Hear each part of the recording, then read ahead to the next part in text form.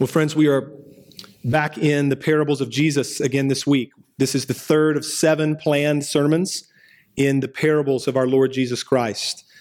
We are going through these 7 parables selected from the Synoptic Gospels, Matthew, Mark, and Luke. And today we find ourselves considering the parable of the laborers in the vineyard from Matthew chapter 20.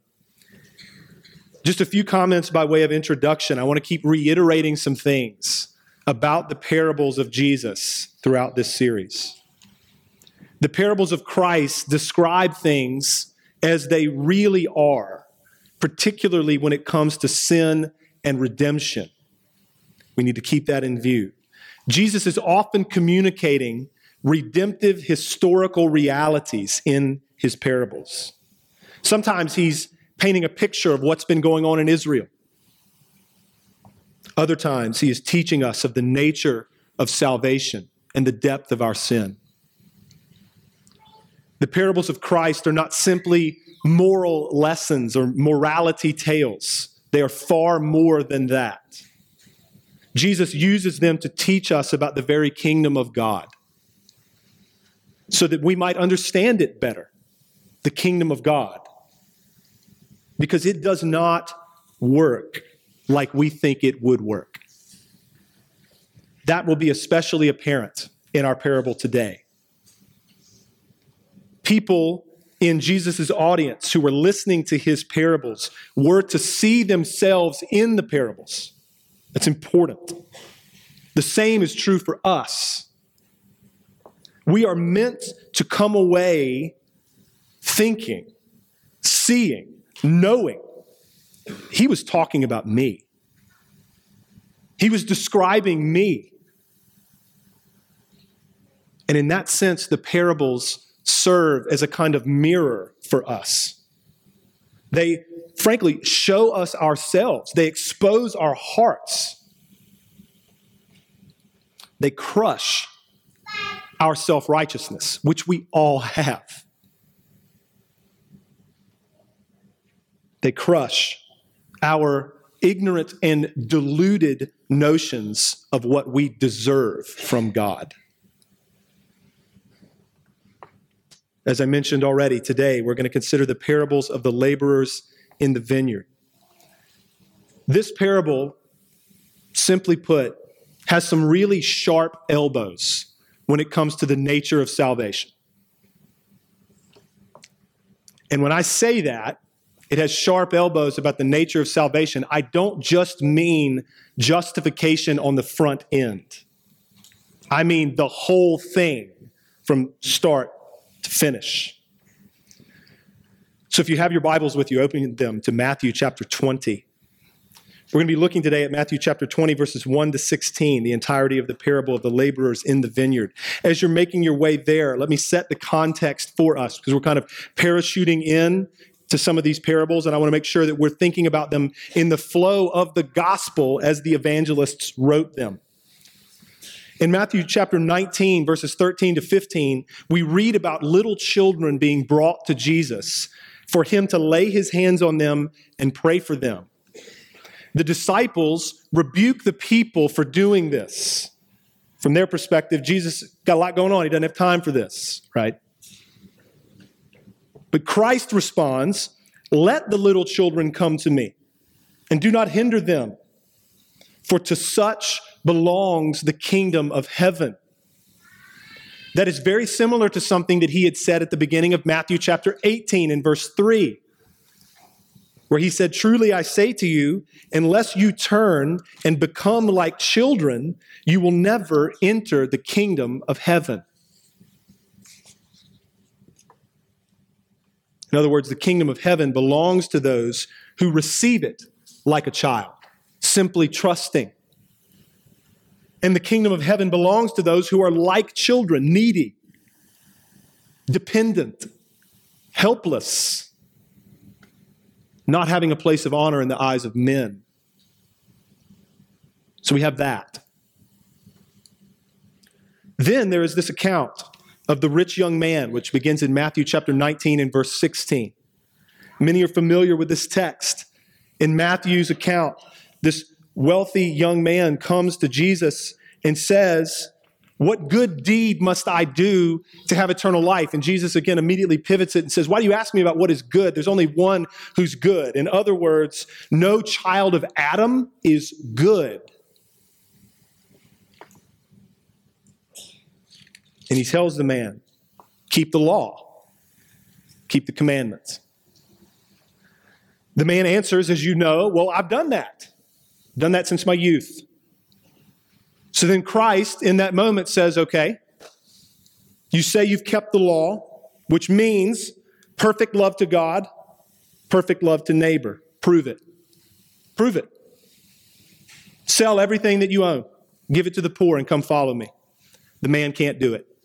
He leaves crushed, dejected, because Jesus has just dumped the full weight of the law on that man's conscience, the law that that man thought he had kept but had not.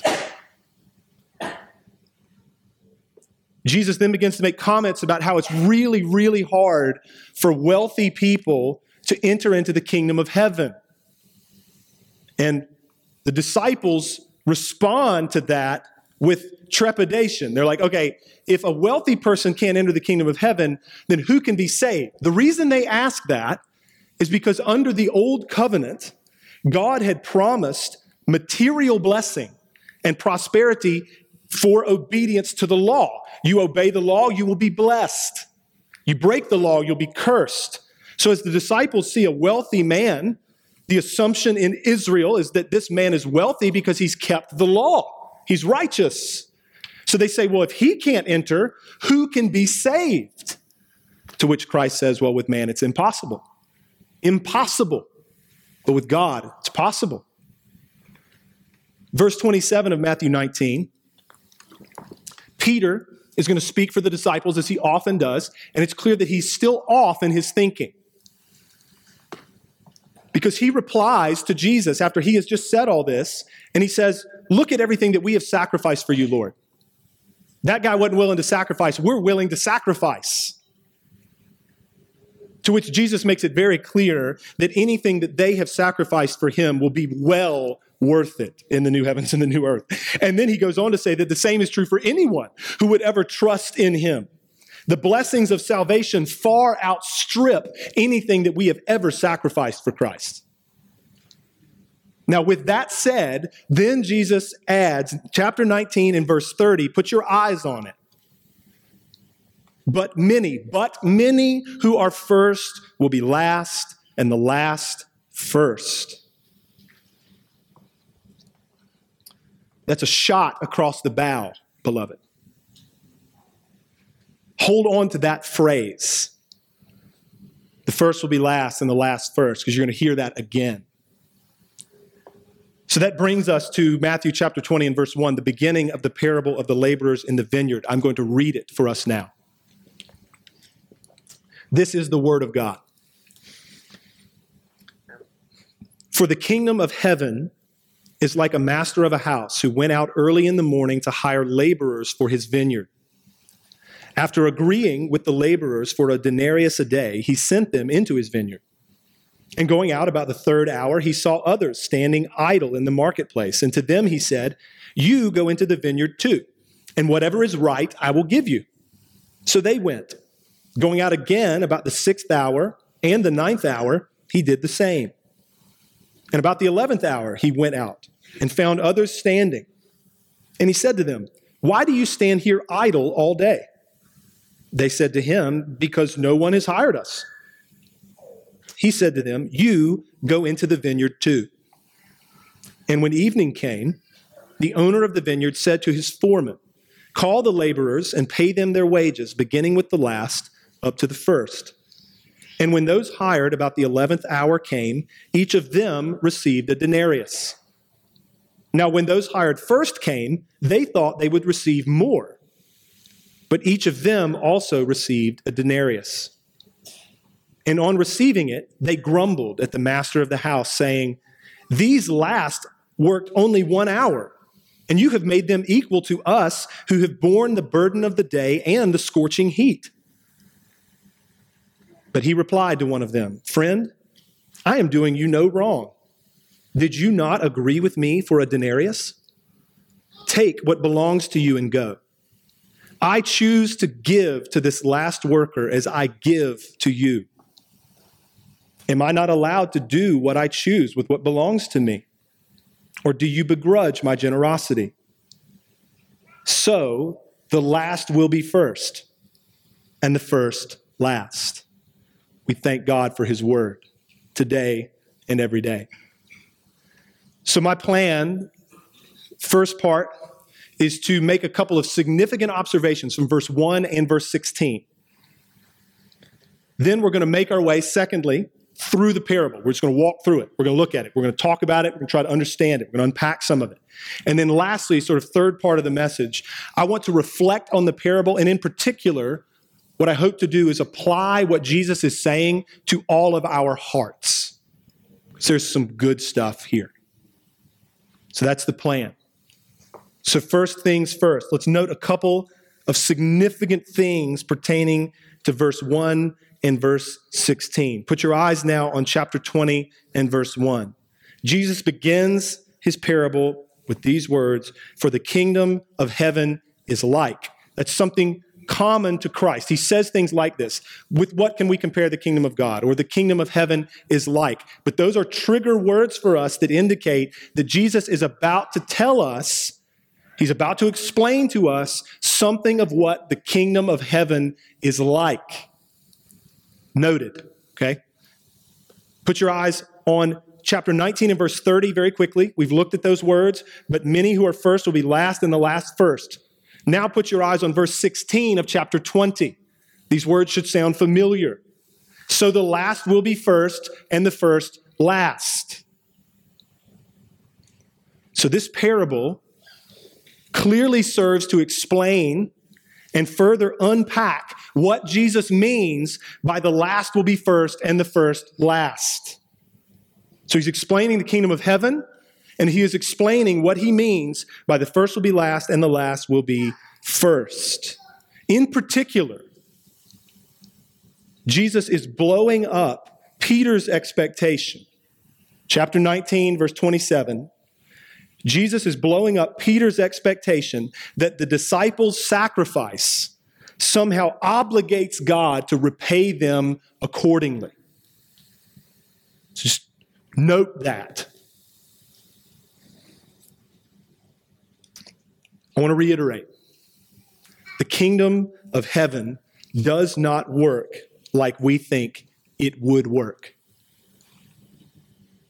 Though we are redeemed, we still often have a fallen human perspective. There are ways that we naturally think that do not help us when it comes to God's economy of salvation. To put it more pointedly, saints, not only does the kingdom of heaven not work like we think it would,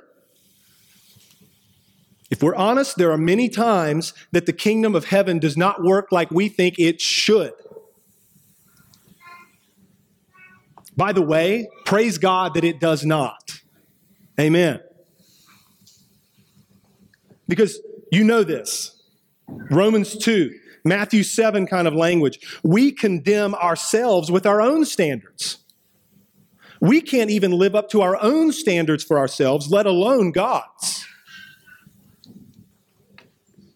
So we need to be careful. We got to own this. We need to be very careful what we ask for if we want God to deal with us in terms of merit at any point along the road of salvation.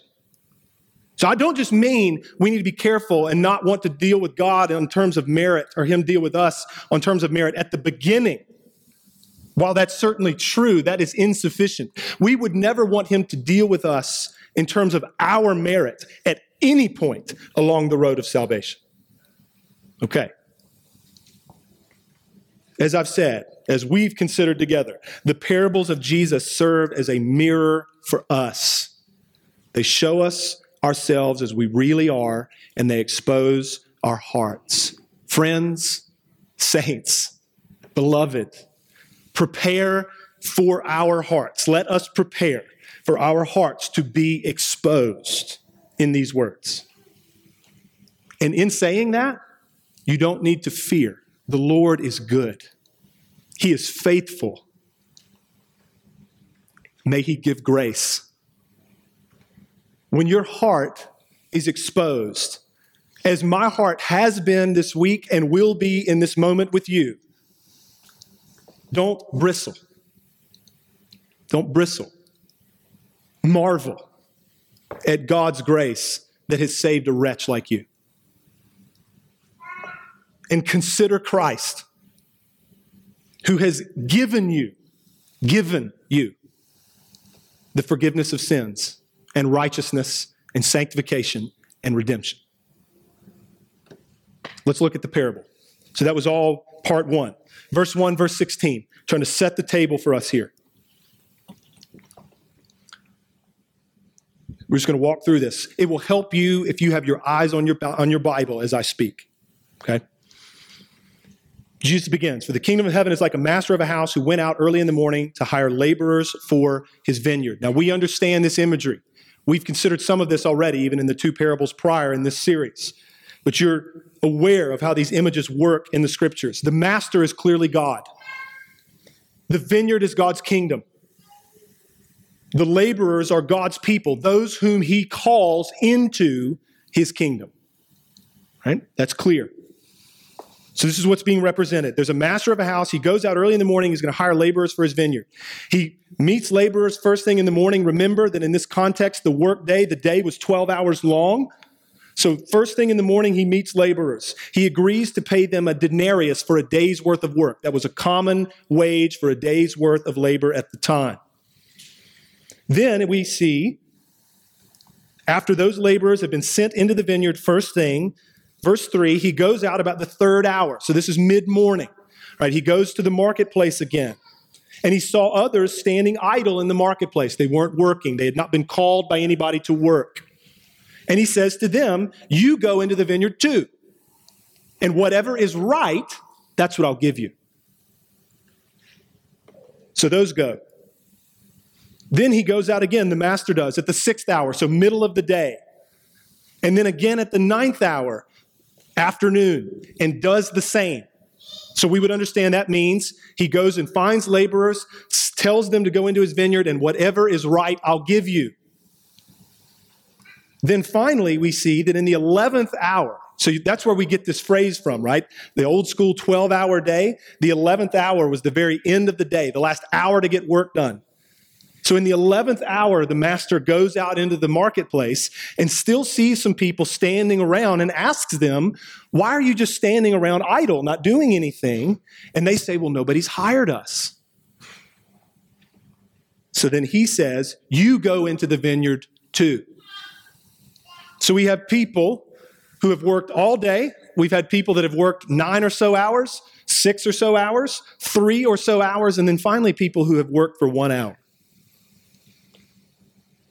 Then, when evening comes, the owner of the vineyard grabs his foreman, the man who oversaw the operation, and he says, "Call the workers and pay them their wages, beginning with the last, the people who've only worked 1 hour, up to the first, those who were called first thing in the morning." And then we see that when those who were hired in the last hour of the day come to get paid, they receive a denarius. Now that's the wage that had been agreed to by people that morning who had worked all day, right? So these people that worked in the 11th hour received a denarius. Now when those hired first, so those people that had worked all day, they're going to get paid last. They probably have seen what's gone down. They've seen that people who have worked less than them receive a denarius from the foreman. They expect that they're going to be paid more than a denarius. And on receiving their payment of a denarius, they grumble against the master of the vineyard. And they say, "These last worked only 1 hour, and you've made them equal to us, who have borne the burden of the day in the scorching heat." Let's stop for a minute. Everybody take a breath. This is that mirror time moment.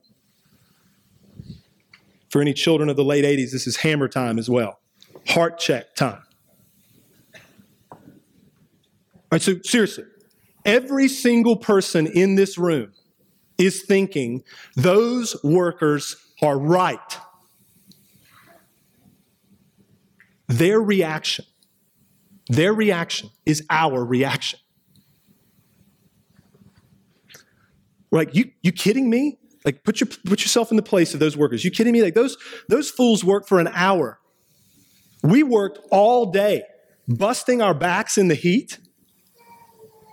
And you're going to pay them the same thing for a little bit of work that you're going to pay us for all that? Beloved, we do not know how to not think in terms of merit. We do not know how to not think in terms of what we deserve.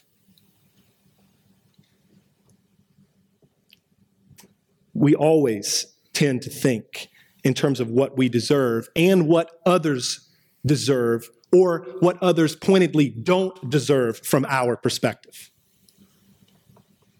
We trade with the capital of fairness all the time. Fair, of course, as we define it, as we see fair. And so we rise up with these laborers who had worked all day, and we say, this is not fair.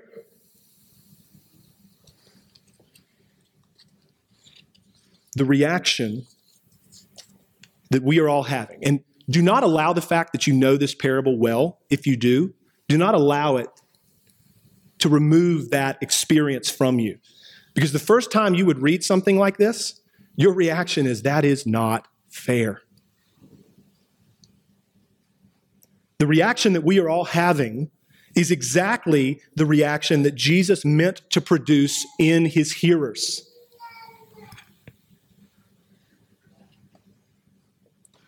His hearers, the disciples, would have been thinking, that's not right, that's not fair.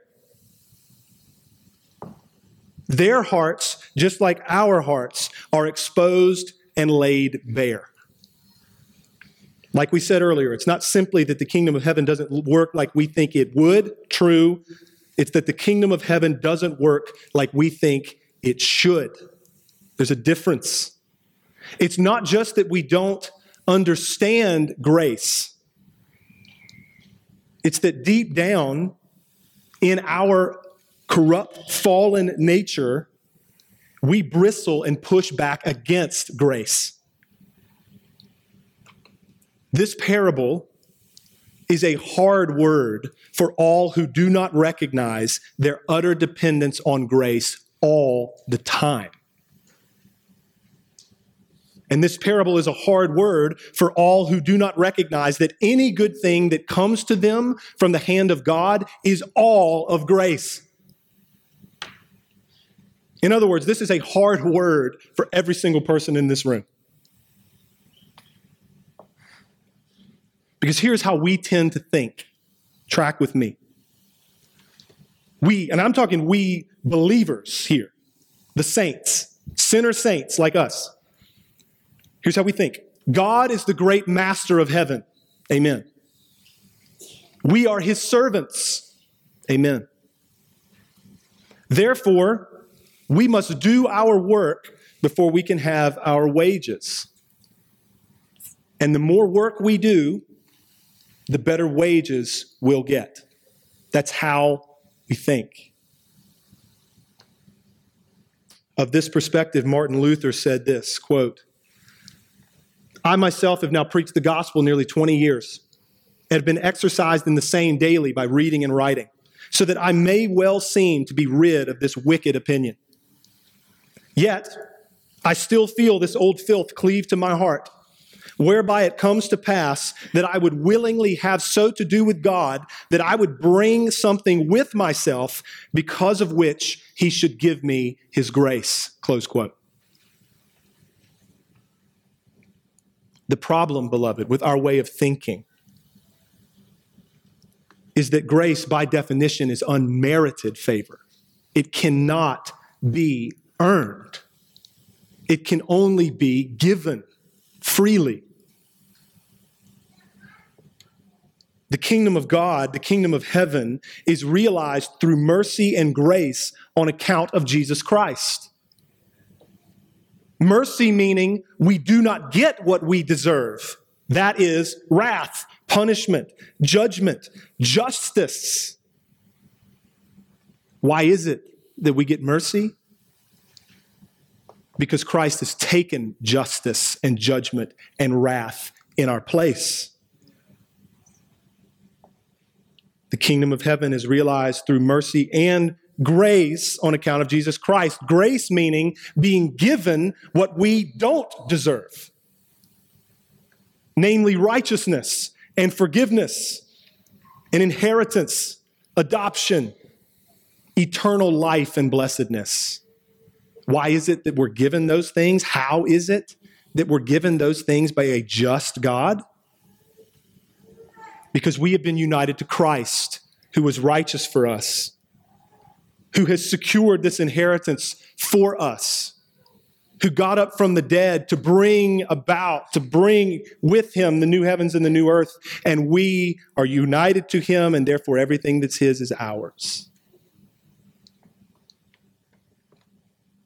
Put your eyes on verse 13. The master is going to reply to one of the workers who's grumbling. He says, "Friend, I'm doing you no wrong.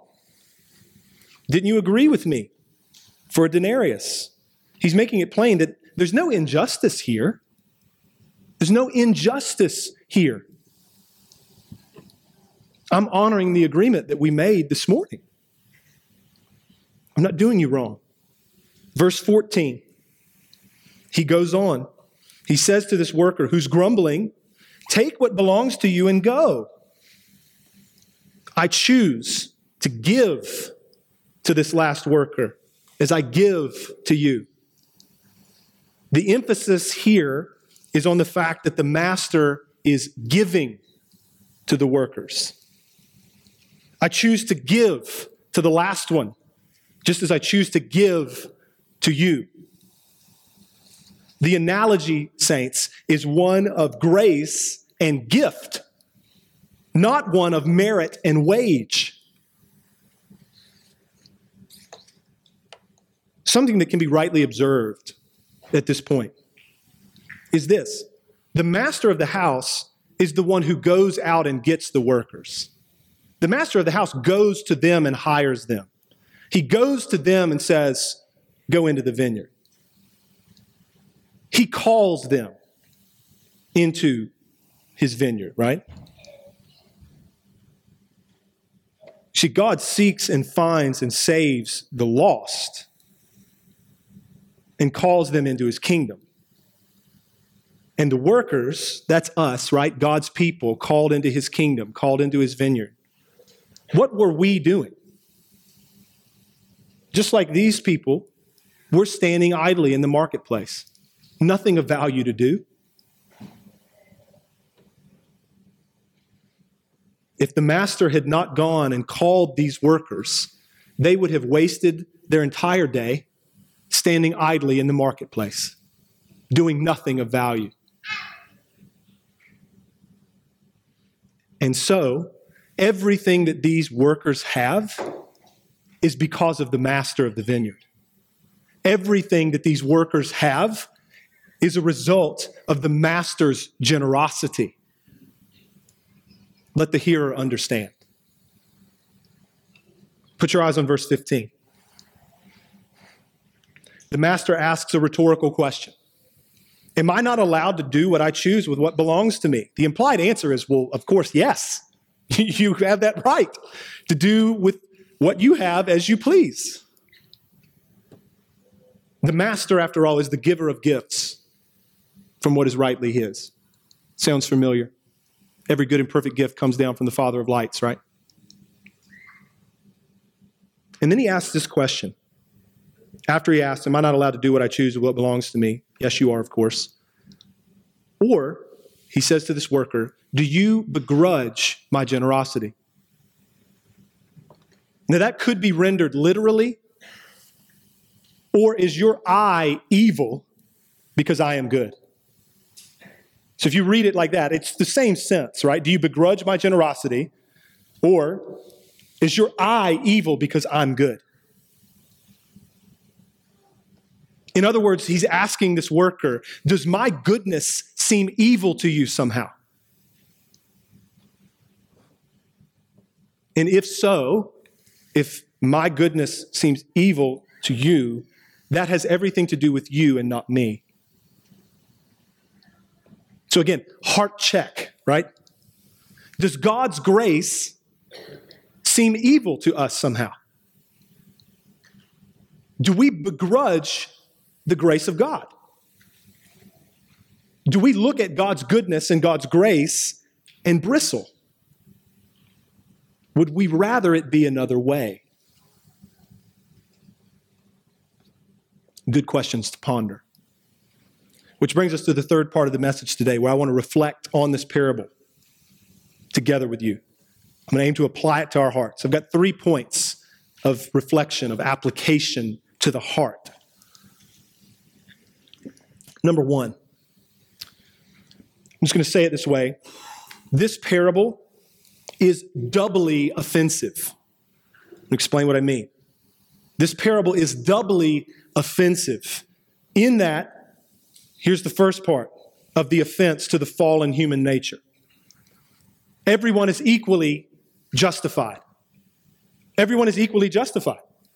Right? We struggle with this, as depicted here. You're telling me that a person who has trusted Christ at a relatively young age has then lived an entire lifetime of battling the corruption of the flesh, seeking to do good works, striving to love neighbor, giving of time and effort and energy and resources for the sake of the kingdom of God. You're telling me that person is as equally saved, is equally just in God's sight as somebody who comes to Christ late in life, having lived however they wanted for 60 years. That's what you're telling me?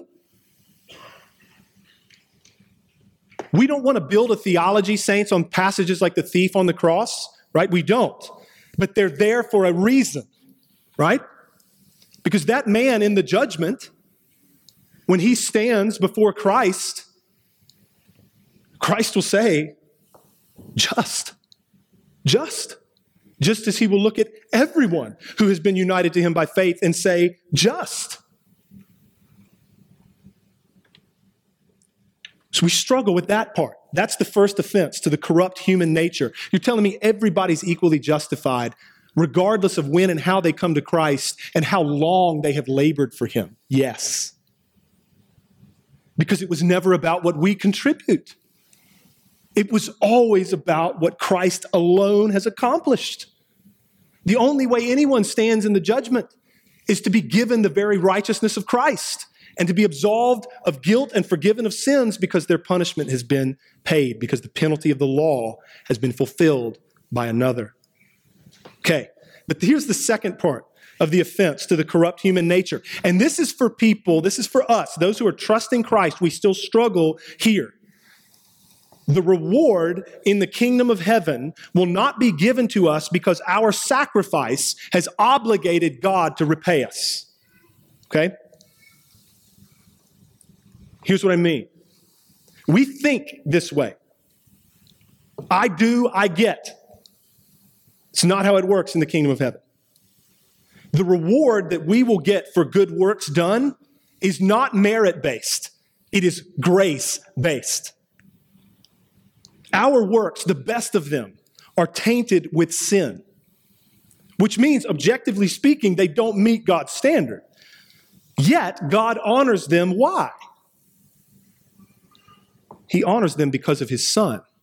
He honors them because they're done in faith, in union with Christ. What's more, we are not the ones who produce these good works. We don't have that ability. We don't have that power. Where does the power come from? The Spirit of Christ alone. Listen to some of these words from our confession of faith. I'm not even going to comment. They're so well written. They've stood the test of time. They've been around for hundreds of years. Just listen to these words.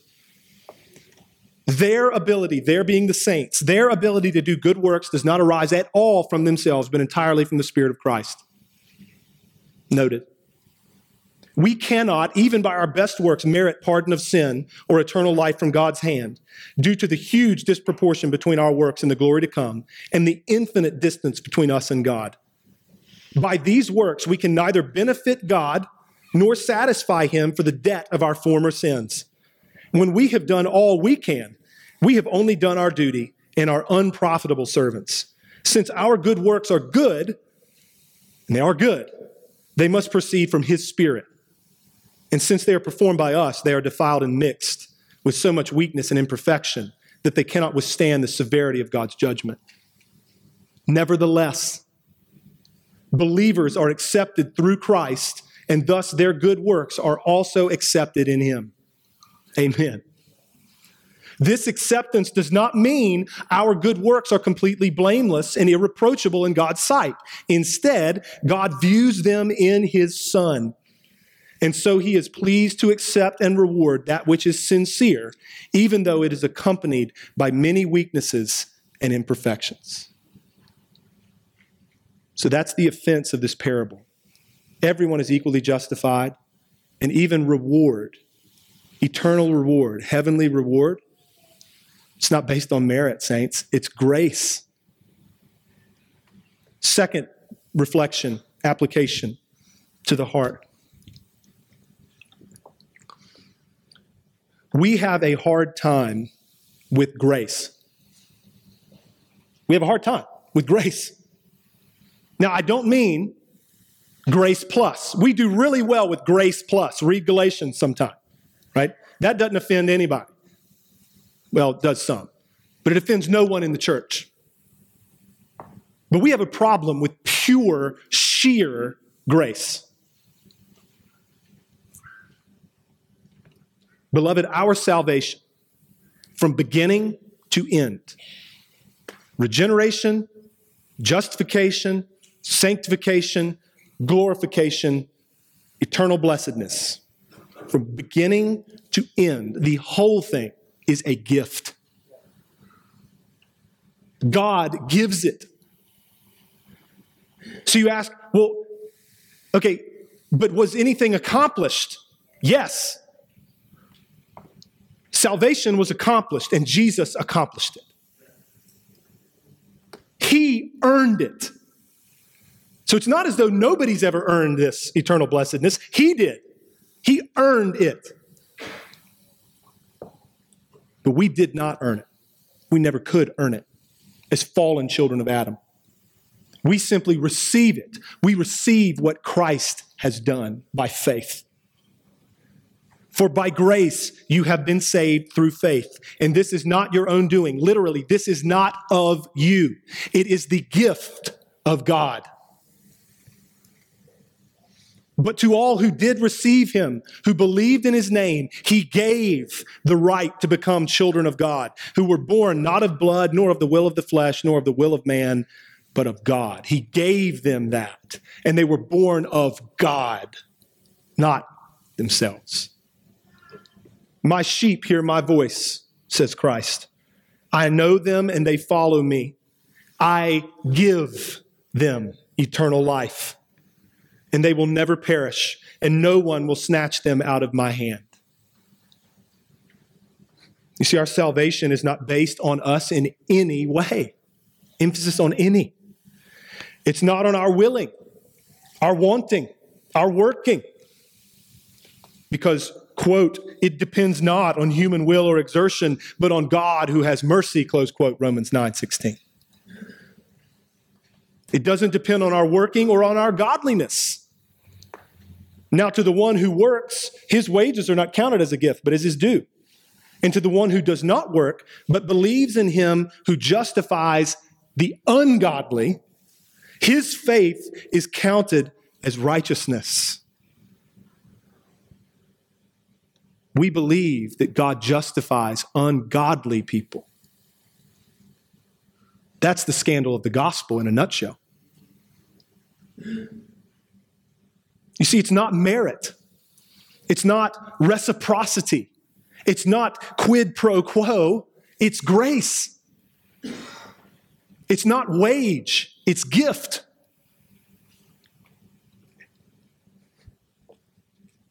It's not about what we deserve. It is about looking to another who has earned it for us. Jesus has accomplished it. And everything that he does perfectly. Everything that he does completely. And what he did in keeping the law, what he did in dying under the law to fulfill its penalty, what he did in getting up from the grave to secure our justification, what he did is applied to us through the means of faith as our whole and only righteousness. Just talking about us some more. It's almost like we're okay with grace to an extent on the front end. We understand grace to an extent on the front end of salvation because we believe the word of God. We were in need of regeneration. We were dead in our trespasses and sins. We needed to be made alive. We needed resurrection. Many in the room would rejoice. We weren't just sick in need of healing. We weren't just dirty in need of cleansing, right? We were dead in need of resurrection. We needed grace. We get that. But then, for many, it's as though once we're regenerated, we want to flip the whole thing back to an economy of merit. And now we're just collecting stars and earning cookies. We're like the older brother in the parable of the prodigal son, who did not realize. You remember what the father said to the older brother toward the end of that parable? He said, "Son, you are always with me, and everything that is mine is yours." We're like that. We don't realize that. We are so often wrong in our thinking. We get it all kinds of twisted. It is as though we think that we have worked really hard at the Christian life and thereby have validated the favor we've been shown by God. It is as though we think that through our working, we can go back and retroactively vindicate God's saving of us.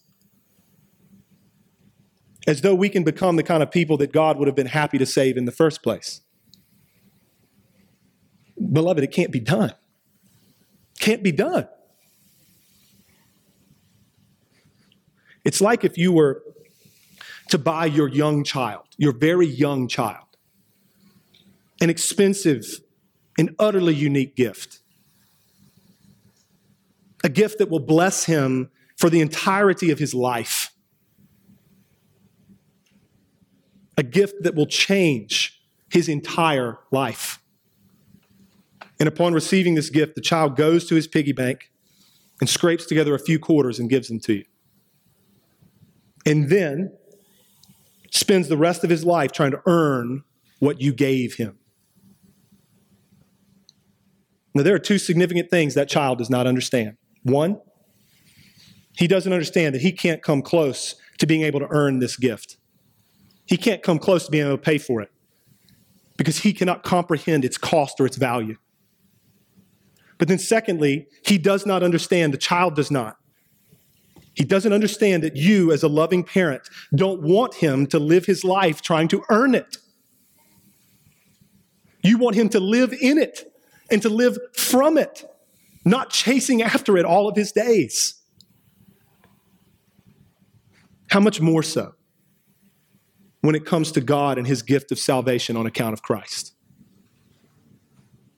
Third point of application, reflection, meditation. I hope this one hits. I'm going to say this twice because it's a sentence. A deeper understanding of the grace of Christ and the gospel leads to deeper love and greater effectiveness in the church. I'm going to say that again. A deeper understanding of the grace of Christ and the gospel leads to deeper love and greater effectiveness in the church.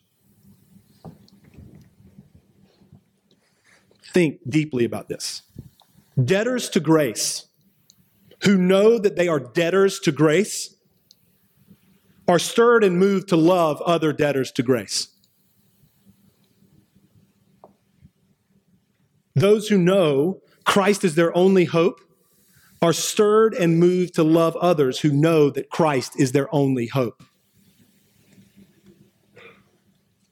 There's nothing that will knit hearts together in a congregation more than a collective sense of our need of Christ.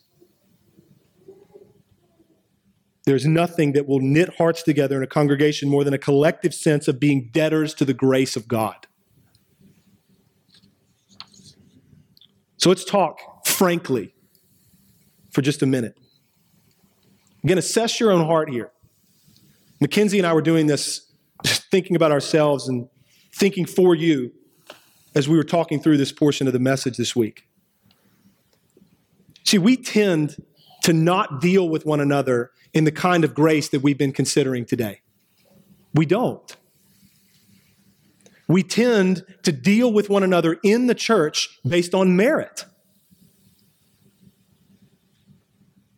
In our relationships with other people, it's as though we're not maybe consciously asking the question, but we're subconsciously at least kind of filtering through all these things.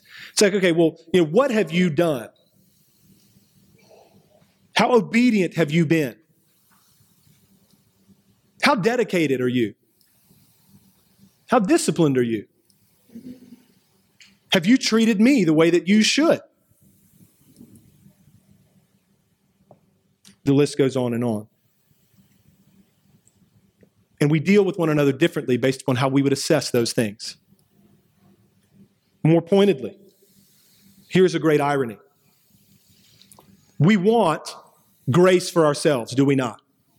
Everybody in this room wants grace. We'll even go so far as to stand on the stump and demand grace for ourselves. But at points, we're hardly willing to extend it to anybody.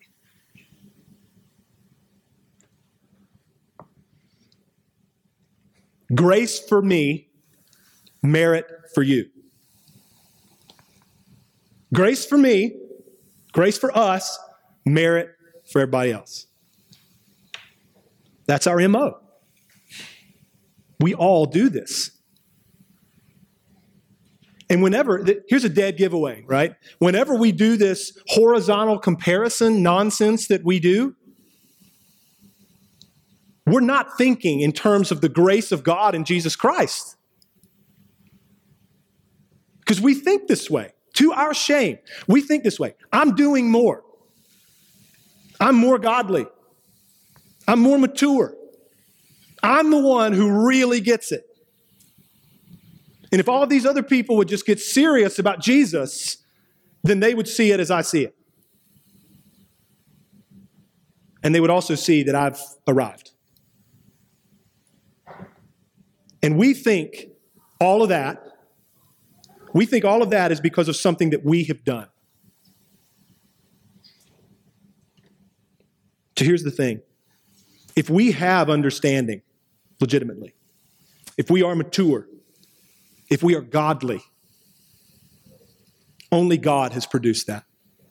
Only God has worked that in us. And here's another thing.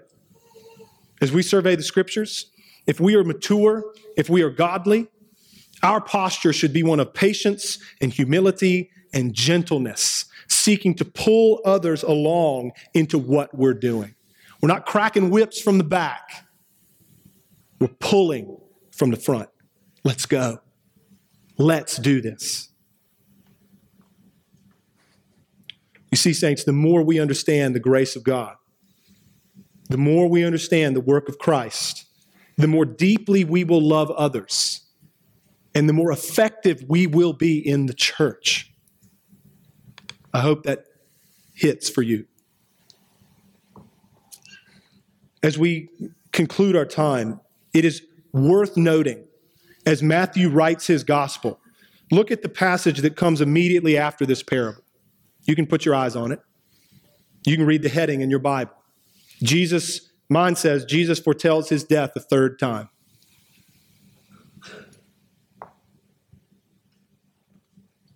So we've just had all this stuff. The children coming to Christ, the rich young man, this parable. And then Jesus is going to go in one more time about how he's going to die. This time he goes into more detail about his humiliation. None of that is a coincidence.